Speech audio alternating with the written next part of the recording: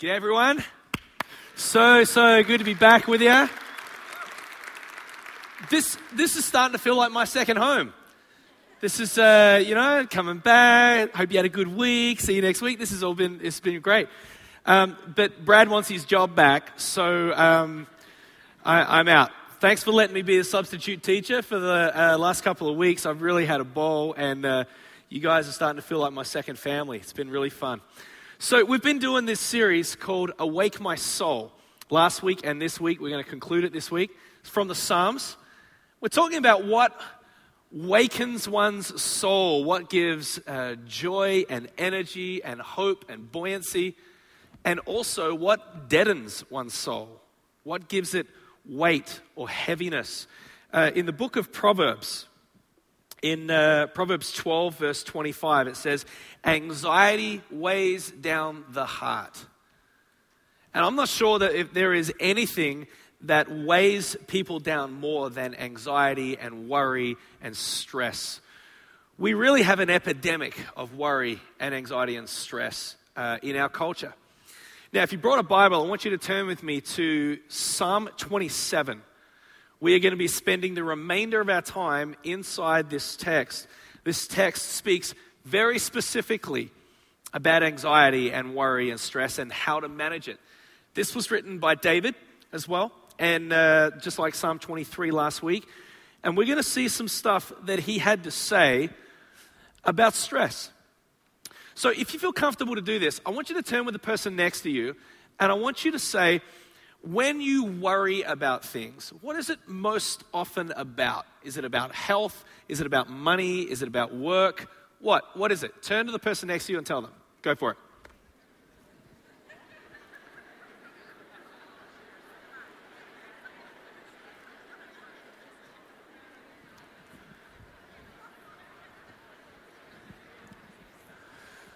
All right, I didn't say tell them your problems, okay? I didn't say that. But we have problems, don't we? I mean, how many of you are sitting next to someone who looks like they have a problem? Just raise your hand. Yeah. How many of you are sitting next to your problem? I get it. There's a couple over there. They both had their hands raised. I'm not sure. You can pray at the end of the service. You know, some studies have found that stress is the reason for 2/3 of doctor visits here in America. So we do have this culture of stress and of anxiety, and there's really an epidemic, but it's not just the culture that is pushing that kind of stuff. It's life, isn't it? Life and the things that happen to us in life create the conditions for anxiety and for stress. When my first daughter, Sydney, was born, the doctors found that she had a hole in her heart. And we were so afraid. She was only 5 pounds. She was a tiny little baby. And I remember I'd been a dad for about a day and a half. And the doctors were already connecting this tiny little girl to EKG machines. And they were testing her heart. And pediatric cardiologists were sitting down with us and talking to us about what options we had. And on one end, she may die. Another end, she may have open heart surgery. Another end, it may just close. It's hard not to be anxious, isn't it? In difficult situations, it's hard not to worry, for your heart to be weighted down with anxiety. That turned out to be okay. Her heart ended up being healed and the hole closed over and she was fine. But we didn't know she was going to be fine. And in the middle of it, we didn't know how this was going to play out. In this text, in Psalm 27, David lays out 4 different categories of scenarios. And these 4 different categories, he wouldn't have known how they're going to turn out. He was in the middle of these things. Let's begin in verse 2. He raises something here. When the wicked advance against me to devour me. This is the idea of having opposition. Someone is coming after him to try to bring him down, try to hurt him. Verse 3 says, though an army besiege me. Besiege means to surround. There is no way out. Everywhere you turn, you are surrounded. Verse 3 also says, though war break out against me. Isn't it interesting that the text doesn't say, a nation is coming against my nation or a war is coming against my people?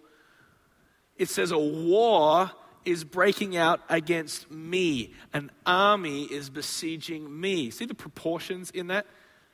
His problems have such a level of magnitude that it feels like he is completely surrounded. And it's not just like a dude that's coming after him. He's surrounded by an army. That's what this problem feels like. He is besieged. And a war is breaking out against him. This is the language of feeling isolated and feeling lonely and feeling completely overwhelmed. You ever felt like that before? You ever felt like you're dealing with a kind of problem that is so unique to you that there's just no way out? You're besieged by the problem. Surrounded by a financial challenge or a health issue or some sort of relational complexity, and there is just no way out. There's not even a scenario that you can imagine that is going to get you out of the situation that you're in. Verse 10, here's another one. Though my father and mother forsake me. So here's the idea of family anxiety. How much worry and stress is connected to the relational dynamics of our families? Marriage conflict or conflict with dating, tension with siblings, infidelity, divorce, issues with your children, problems with caring for aging parents. Maybe it's challenges with your in-laws or your extended family. Every family has issues. Some family have their issues on display for everyone to see. And then other families are better at hiding them than others.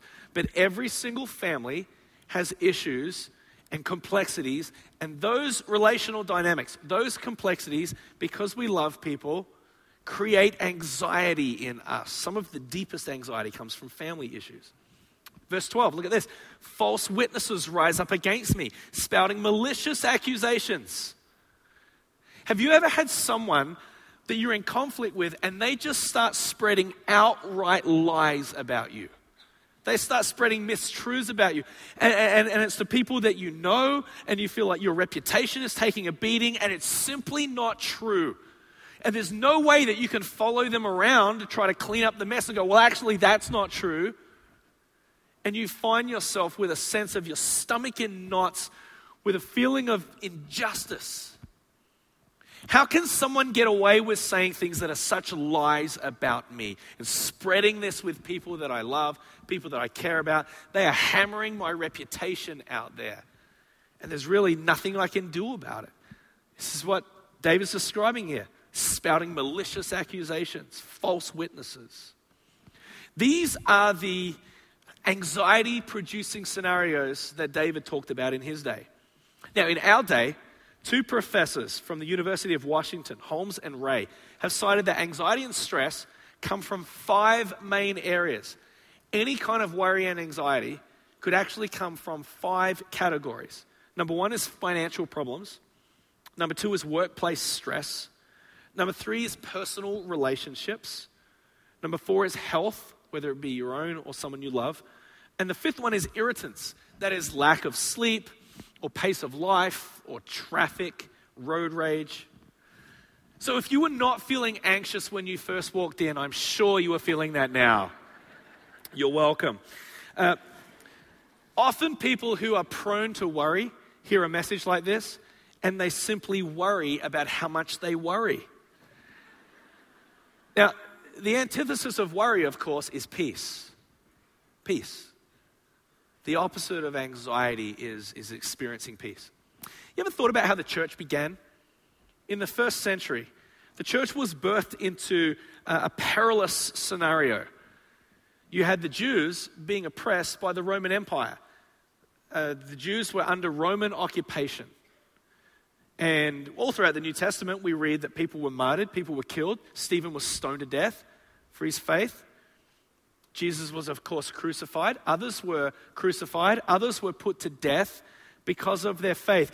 Can you imagine living in a time and a place where other people in the church were being killed for what they believe?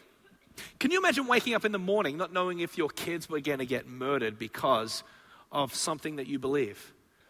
Or whether your wife or your husband was going to die today? Can you imagine the level of anxiety that would produce? That is the story of the church that we're a part of. The church that began 2,000 years ago. It was birthed into such a turbulent time and place. Maybe that's why the Apostle Paul, in all the letters, his 13 epistles, all begin the same way. Have you ever noticed this? They begin the same way with these two words: grace and peace. Grace and peace. Two pillars of Christianity, grace and peace. The grace of God and the peace of God be upon you. We may die next week. May the peace of God be upon you. May the peace of God meet you at the point of your worry and your anxiety. You know, it's so important that we would meet together as a church and that we meet together regularly. We keep coming together regularly. Because we need to speak the grace and the peace of God over one another. I need that. I live in the same anxiety-ridden, fast-paced, worrisome world that you live in, and I need you speaking the peace of God over me. Grace and peace. John 14, verse 27, this is what Jesus said about the kind of peace that we have access to. Peace I leave with you, my peace I give you. I do not give to you as the world gives. Do not let your hearts be troubled and do not be afraid. What a powerfully insightful verse. So the peace that is offered to followers of Jesus is not simply an absence of conflict. There is some sort of other world peace that we have access to. Is it possible that we've been living our lives missing out on this other world kind of peace? The kind of peace which surpasses human understanding, to guard our hearts and minds in Christ Jesus. Is it possible that we have not been accessing the peace that Jesus promises us, offers us? Peace from another world. All right, let's go back to Psalm 27. So although David presents these stress-producing scenarios here, he is surprisingly composed and surprisingly at peace. Look at this in verse 1. He says, "Who shall I fear? Whom shall I be afraid?" Sounds like he's trash talking here. Verse 2, "It is my enemies and my foes who will stumble and fall. My heart will not fear, though war break out against me. Even then I will be confident." What is this guy's secret? Apparently in this text, there is some sort of ancient strategy for managing stress. And I think it is all in verse 4. Verse 4 is where all the secret sauce lie. Let's check this out. Verse 4. "One thing I ask from the Lord, this only do I seek, that I may dwell in the house of the Lord all the days of my life, to gaze on the beauty of the Lord and to seek him in his temple." So David's saying that there is one thing, and it's sort of broken down into three verbs, three parts. If you have a Bible with you, I want you to look at verse 4 in Psalm 27, and I want you to underline three words: the word dwell, the word gaze, and the word seek. This is our anxiety strategy right here. Right here from the text. Dwell, gaze, seek. So let's break it down. First of all, dwell. Dwell in the house of the Lord. Now, the house of the Lord was the temple in David's day. So this was obviously not literal because he could not live in the temple. He could not dwell 24/7 in the house of the Lord. So there is something else that is going on here. There is a metaphor that is going on. This is the idea of dwelling in the presence of God, pursuing the presence of God, trying to live with an awareness of God. So when I lived in Australia, I worked at this radio station. And there was a senior VP that I worked with who's just one of the godliest people I'd ever met. He'd been very successful in business. He was about the age of my parents. And he'd made a lot of money. But everyone would describe him the same way. They'd be like, I don't know, he's just kind of reminds me of Jesus. He just had this gentle spirit about him. Walked with the Spirit more than, or as much as anyone I'd ever met. So one day we're hanging out, and he says to me, I haven't told anyone this, but my daughter, my 17-year-old daughter, she's having a really rebellious season right now, and she has not come home in 2 days, and we don't know where she is. And I said, you must be worried out of your brain. And he said, I'll never forget this. He said, I don't worry, I worship. You see, this guy moved all of this energy, all of this spinning anxiety, and he moved it from worry to worship. He moved this energy over to worshiping the one that can actually do something about this. He took his feelings of powerlessness and moved it to the one who is powerful. He moved his worry to worship. He took his energy and he started worshiping Jesus. And I have never forgotten that. This guy tried to bring the presence of God into all parts of his life. Even when he didn't know what was going to happen with his daughter, he would worship Jesus. Second word is the word gaze in this text. It says to gaze on the beauty of the Lord. David's saying this one thing is to gaze on the beauty of the Lord. We know what it is to gaze, don't we? We gaze at something, we fixate on it. We give our attention and our focus to it. The first night that I ever met my wife, I was preaching, and she came and she stood in line to talk to me afterwards. And I had talked, among other things, I talked about domestic violence.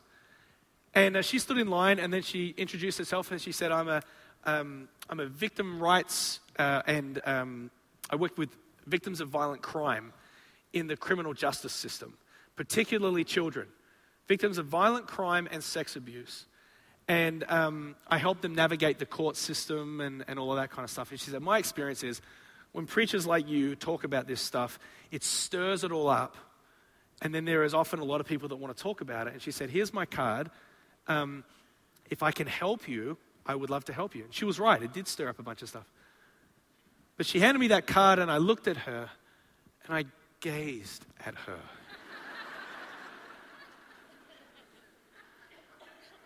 And she said, how does that sound? Can I help? And I said, would you like to have my children? No, I didn't say that. I didn't say that. I didn't say that. That would not be socially acceptable, apparently. So, no, I said, that would be great. And so then I went home. And this is a little weird, so if you could just keep this between us, I would appreciate it. But I had that business card, and I was living on my own at the time, and I put it on the table in my kitchen. And every time I walked through my kitchen, I would gaze at that card. And it would gaze back at me. And I would just kind of imagine what it would be like if we went on a date, if I called her and said, hey, I need a green card. No, I'm kidding. No, and I just sort of imagined what life would be like with her. And we ended up going on a couple of dates, and I ended up taking her to Australia. I really had this sense that, God had called us to be together, and I really fell in love with her. She's an amazing person. And so we went to Australia, and I decided I was going to propose on a beach in Australia. Oh, yes, ladies, that's what I did, okay? So I took that card, and from the moment that we first met, and I had it mounted and framed, yeah. And then I had it all wrapped, and then, at the moment I got down on my knee, I handed her this picture frame, Now, she was expecting something to put on a finger, so it seemed like a better idea to me than it actually did to her, but she looked at it, she said, that's really sweet, In America, we give rings when people get engaged, okay? But I actually had one of those as well, and it was really beautiful. But we know what it's like to gaze at something, don't we? You ever gazed at a promotion at your particular workplace or gazed at a neighborhood that you could live in, or a house, or gazed at a certain person. Or maybe your family has not turned out like you thought it would or you hoped it would, and you're looking at another family and you're just gazing at them and you're just kind of going, we always wanted to have kids and we weren't able to, and you gaze at another family. Someone else seems to be living their dream or living your dream, and you just gaze at it. Or you imagine having a beach house and you gaze at that.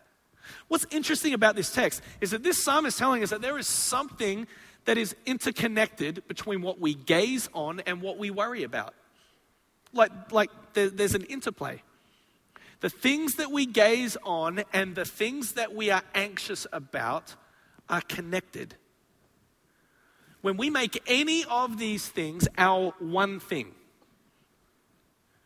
we worry. We're afraid that we will not get them. We will not get the thing that we're gazing upon. And the reason that this produces anxiety in us is because none of these things are dependable. If we make any of these things our one thing, we are anxious. It produces anxiety in us. You see, the one thing, David is saying, the one thing that is trustworthy for you to fix your gaze on is the beauty of the Lord. That is what this text says. And David says, if your gaze is on his beauty, you will not be anxious. If your gaze is on his beauty, you will not fear. If your gaze is on the beauty of the Lord, you will not worry. Have you ever watched people 10-pin bowling? I mean, it's a funny sport. It's particularly funny to watch on TV. I think the most difficult job in the world is commentating 10-pin bowling, you know? What do you think he's going to do now, Bob? Well, Mike, I think he's going to roll the ball and try and knock some pins down. What do you think, you know? But if you watch 10-pin bowling, when someone like gets back and then they bowl, and you ever watch what they do after they let go of the ball? They're like, or they hop on one leg, trying to tilt the axis of the earth to try to the ball to go straight, you know. It's quite absurd, isn't it? Because like once you let go of the ball, you know that you have absolutely no control over the direction or what happens with that ball. I mean, once you release it, you have to simply let it go. Now, this text is saying really clearly, fix your gaze on the Lord. And then you need to take hold of these worries and you just need to let them go. Worry does not give you control. So gaze on the one who is in control. All right, third thing. Third part of David's anxiety management strategy is the word seek. To seek him in his temple. Now, to seek in this text literally means to get advice, to get counsel. David is saying, the one thing I'm doing is I'm going to be seeking God for his counsel, for his direction, for his provision. A couple of weeks ago, we had our first ever information meeting for our church. If you weren't here last week, me and another family and a couple more people are starting a church in Nashville, Tennessee. And we have gone from being in a very sort of stable, big church environment to starting something all from scratch. And people have gone onto our website and they've like asked a little bit about it. And so instead of just meeting with everyone individually, we said, why don't we get everyone who's made an inquiry about our church, get them into one place, and then we'll just share the vision of the church. So it was our first ever info meeting. It was about 13 or 14 days ago. So on Friday morning, the day of our particular event, we were looking at sort of the number of people that were looking at coming. We were expecting 20 people. In fact, there was a friend of mine, and I asked if I could borrow his house. He said, I'm not going to be in town. We said, no problems. We'll just use it without you. And he said, that's fine. He said, I've got places to seat for 18 people. I said, great, that should be fine. So we said we're expecting probably 20 or so. It should be fine. Friday morning, we discovered that 70 people have RSVP'd and said that they're coming. Like, this is a good problem, but it is certainly a problem, my friends. So I'm looking at that another family moved with our family to do this, and one of my closest friends in the world is a guy named Jake, another pastor. He and I are getting together that morning to plan, and we realized that we have 70 people coming to the first time that we're ever having a meeting. We've planned for 20. We have seating for 18. This is going to be incompetence on display for all to see. Like their first encounter with our church is a couple of knuckleheads who can't even organize a small group meeting, right? Where am I going to sit? Sit on that guy's knee. That should be fine, you know? I mean, it was just a mess. We're like, we need to get some more chairs. We need to get some more tables. And he's like, where are we going to get those from? And I'm like, I don't know. Like, you know, can you go to a grocery store and get a pallet of chairs? I don't know. Do you need to order them ahead of time? We're like, we should have thought about this before a couple of hours before the meeting, right? This was just not a good thing. So we got together and we prayed and we just said, God, we are praying for this thing tonight. We're praying for all the logistics. We're praying for the people that come. May you just go before us. We're just seeking you for this. So we finished praying. Jake says to me, all right, you work on what you're going to say. I'll go and try to find some tables and chairs. I'm like, where are you going to go? He's like, I don't know. I'm like, okay. He said, I'm going to go and have lunch with my wife just really quick, and then I'm going to go find them. I said, fine. So he goes and to have lunch with his wife. He pulls into his driveway at his house. And right next to his driveway is a truck. And it's a U-Haul. He gets out of his car and he looks in the back. It happens to have the roller door up, right? And it's filled with tables and chairs. He's like, well, this is interesting. So he walks up to the front door of the house, knocks on the door, and some guy goes, yes. He's like, I'm your neighbor. And he goes, are these your tables and chairs? This guy's looking at him like, yes, weird stalker neighbor guy. They are. And he goes, well, you know, do you ever rent them out? And he's like, no, I don't rent them out. He said, would you rent them out? He's like, well, what do you want them for? Jake says, well, you know, we've got a gathering of people tonight. There's more people coming than we thought. And he's like, what kind of gathering? He's like, it's a church. He's like, a church, huh?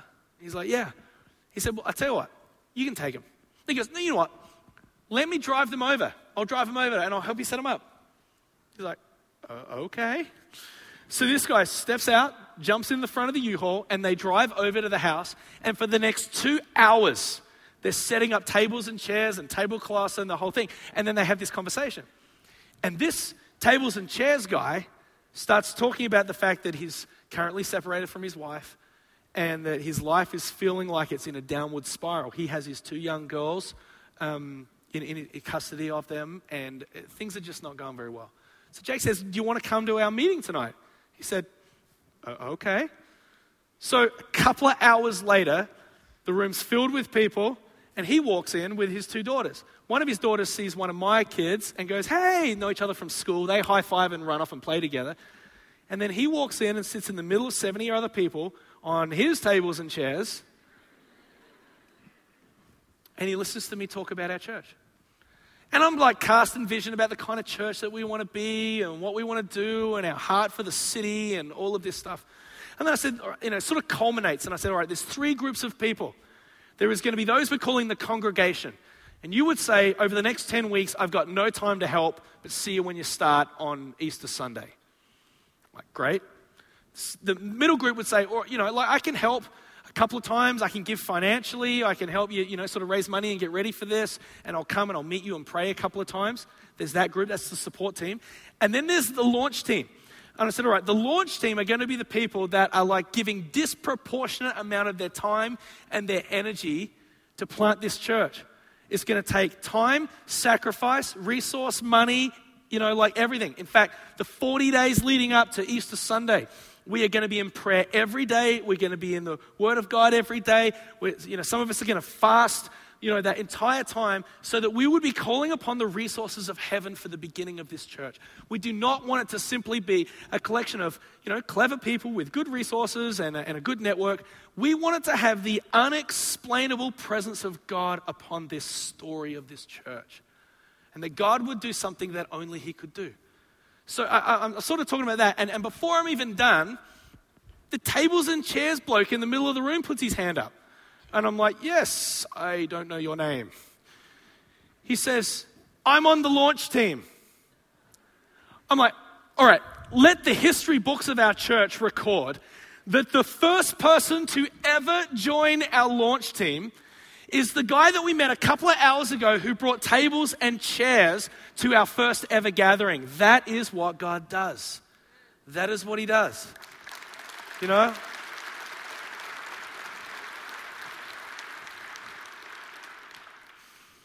And God willing, when I'm back with you guys again in the future, I'll be able to share more about what God is doing in him. And the story's not done, you know? I'm praying that God reconciles his marriage and brings things back together. Think about the two different sides of the miracle. On our side, we're going, mate, we need tables and chairs. How are we going to do this? And then like, oh, there, you know. He's like, my life has fallen apart. My marriage is dissipating before my eyes. And God sends a pastor to my door to invite me into something. This is what God does when we seek him. This was a more than you could ask or imagine kind of moment for us. And it's becoming the bedrock, the history, the narrative of our little church beginning. Of God doing something that we could never have manipulated or orchestrated ourselves. This is what God does when we seek him. And when we seek him, we are reminded again that he is in control. God is in control. And we can say what David said in verse 1. The Lord is my light and my salvation. Whom shall I fear? Psalm 27 ends with two inciting thoughts I want to share and we'll be done. Verse 13 says this. I remain confident of this. I will see the goodness of the Lord in the land of the living. I was with a couple of friends recently. We were at a hospital in the waiting room and we had a loved one who was in the ICU. And I was spending time in Psalm 27 at that point, and I was really wrestling with like, this is hard. You know, this is hard not being anxious and not worrying when there's someone that we really love and we don't know how this is going to turn out. And I was reminded, the couple that I was with, 3 years earlier, I was in another waiting room with them at another hospital. And that was because their 19-year-old beautiful girl had been in a car wreck and she died. And I just remember talking to these two, and it's like a flashback that I had to that moment. And the mother looked at me and she said, my daughter died and I am sad every single day. But God is still good, she said. God is still good. You see, we have got to be careful that we do not unintentionally subscribe to a shallow theology or an incomplete theology. Even though things don't always work out like we want them to, we can be confident of this. We will still see the goodness of the Lord in the land of the living.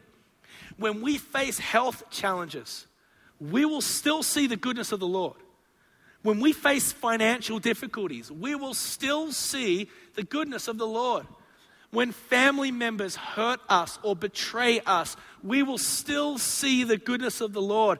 And when we face unexpected disappointment, we can be confident of this. We will still see the goodness of the Lord in the land of the living. You see, worry is rooted in a lack of trust of God. That's really what it gets down to. A year and a half ago, Brandy and I were really praying about leaving a financially secure job at a big church. I could have stayed there forever. It was a wonderful place. So many friends and loved ones that were there. We're wrestling with this idea. We feel like God is calling us to leave and go and start something from scratch. We went on this retreat and it was out of state and it was with a bunch of people that we didn't know. And one afternoon we found ourselves in a small group with a few other couples and we were talking about transitions. We're talking about like the taking a leap, taking a step of faith. You know, while everyone else is saying, you're lucky to have a job, why would you leave a job, a good paying job in this kind of economy? You'd be crazy to do that. And then someone looked at me and said, well, what are you afraid of?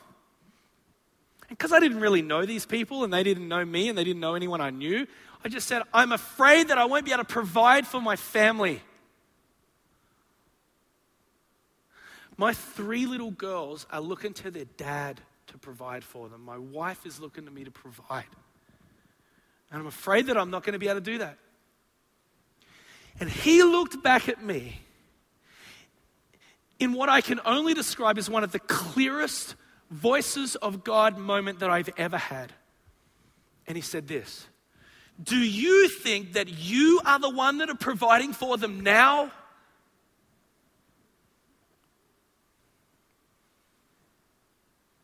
It took my breath away. It kind of reminded me of, when Moses was in the wilderness and God is calling him to go be his spokesperson. And Moses is like, but I can't speak. I stutter. I'm not good with words. And what does God say? Who made your mouth? Who made your mouth? Do you think it's you that provides for your family now? There's some perspective for you. I realized, what exposed? It exposed me that I didn't trust God. I just didn't trust God. It was a powerful, serendipitous moment of clarity for me. But the difficult thing is that we have to wait for God's timing. And verse 14 says that. It says it twice. Verse 14. Wait for the Lord. Be strong and take heart and wait for the Lord. Took my kids to the circus a couple of weeks ago. And they were particularly enamored with the trapeze. The trapeze have two different team members. They have the flyer and they have the catcher. The flyer is the one who gets all the credit. Somersaults and backflips and all of that. But the catcher is the real star. The catcher is the one that has to grab hold of the flyer. I saw a picture of this week. Gives you a bit of a picture of that.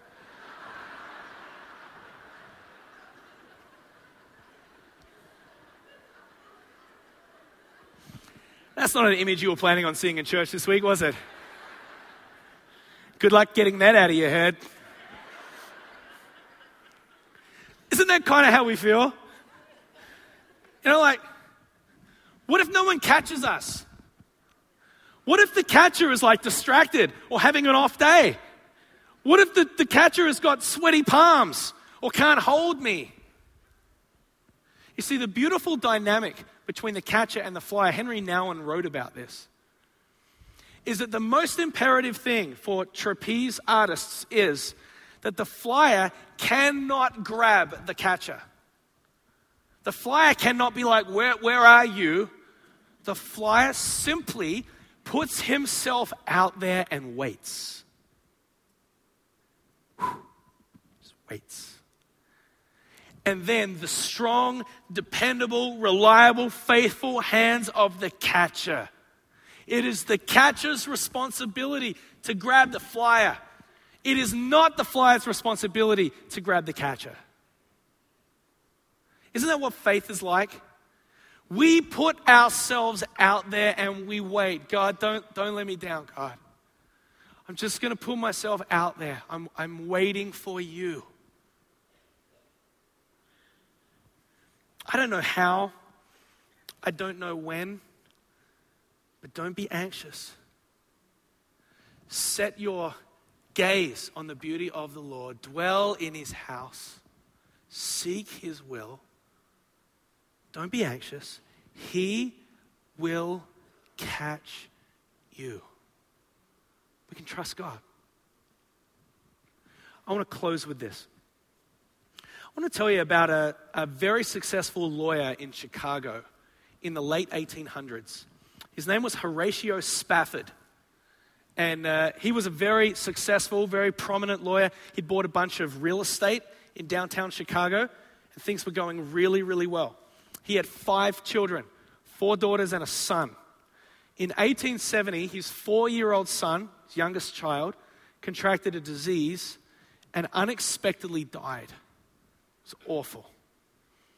The very next year, the Great Chicago Fire came through, and it wiped out the vast majority of his entire net worth. He lost so much. 2 years later, he decided to take his wife and his 4 daughters on a trip to England. They were going to go on a vacation. They were about to jump on a ship, and then he had a business obligation at the last minute. So he said to his family, you guys go on ahead of me, and I'll be there in a couple of days. So his wife and his 4 daughters jumped on this ship and went across the Atlantic. And unexpectedly, this ship collided with another water vessel, and it sank. And 226 people died. All 4 of his daughters drowned. His wife was rescued and made it across to England, and she sent a telegram with 2 words: saved alone. Horatio Spafford jumped on a ship to go and be reunited with his wife, and as he was going across the Atlantic Ocean with unspeakable grief, right where his precious little girls had drowned, he penned these words: when peace like a river attend my way, when sorrows like sea billows roll, whatever my lot, you have taught me to say, it is well with my soul. Here's a man who put his gaze on the beauty of the Lord, dwelled in the presence, would seek after God. And in the middle of terrible, gut-wrenching grief, is turning his attention to worship God. He's moving his worry to worship, and he's saying, God, with your strength, it is well in my soul. Give me the peace that is from a complete other world. So we're going to stand together. Let's stand. And we're going to sing this song. And whatever anxiety you have carried into the house today, whatever grief, whatever stress that you are carrying, whatever is unresolved and is spinning around inside of you, I want to encourage you to move your worry to worship. Move from your sense of powerlessness to the one who is powerful. Wait for God. Put yourself out there. It is with his strength, and his strength alone, honestly, that we can access the peace that comes from another world, surpasses all human understanding. And we can declare by faith, it is well in my soul. It is well with my soul. Katie, will you lead us?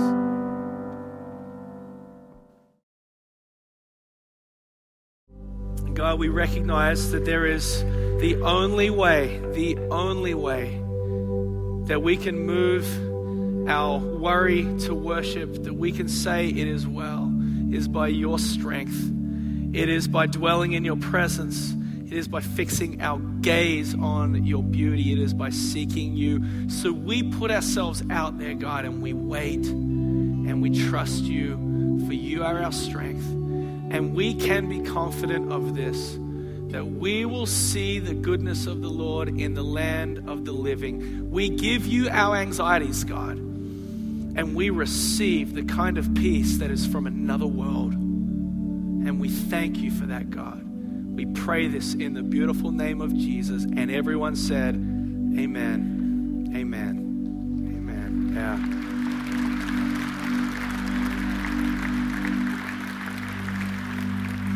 On the way in, you received a little handout like this.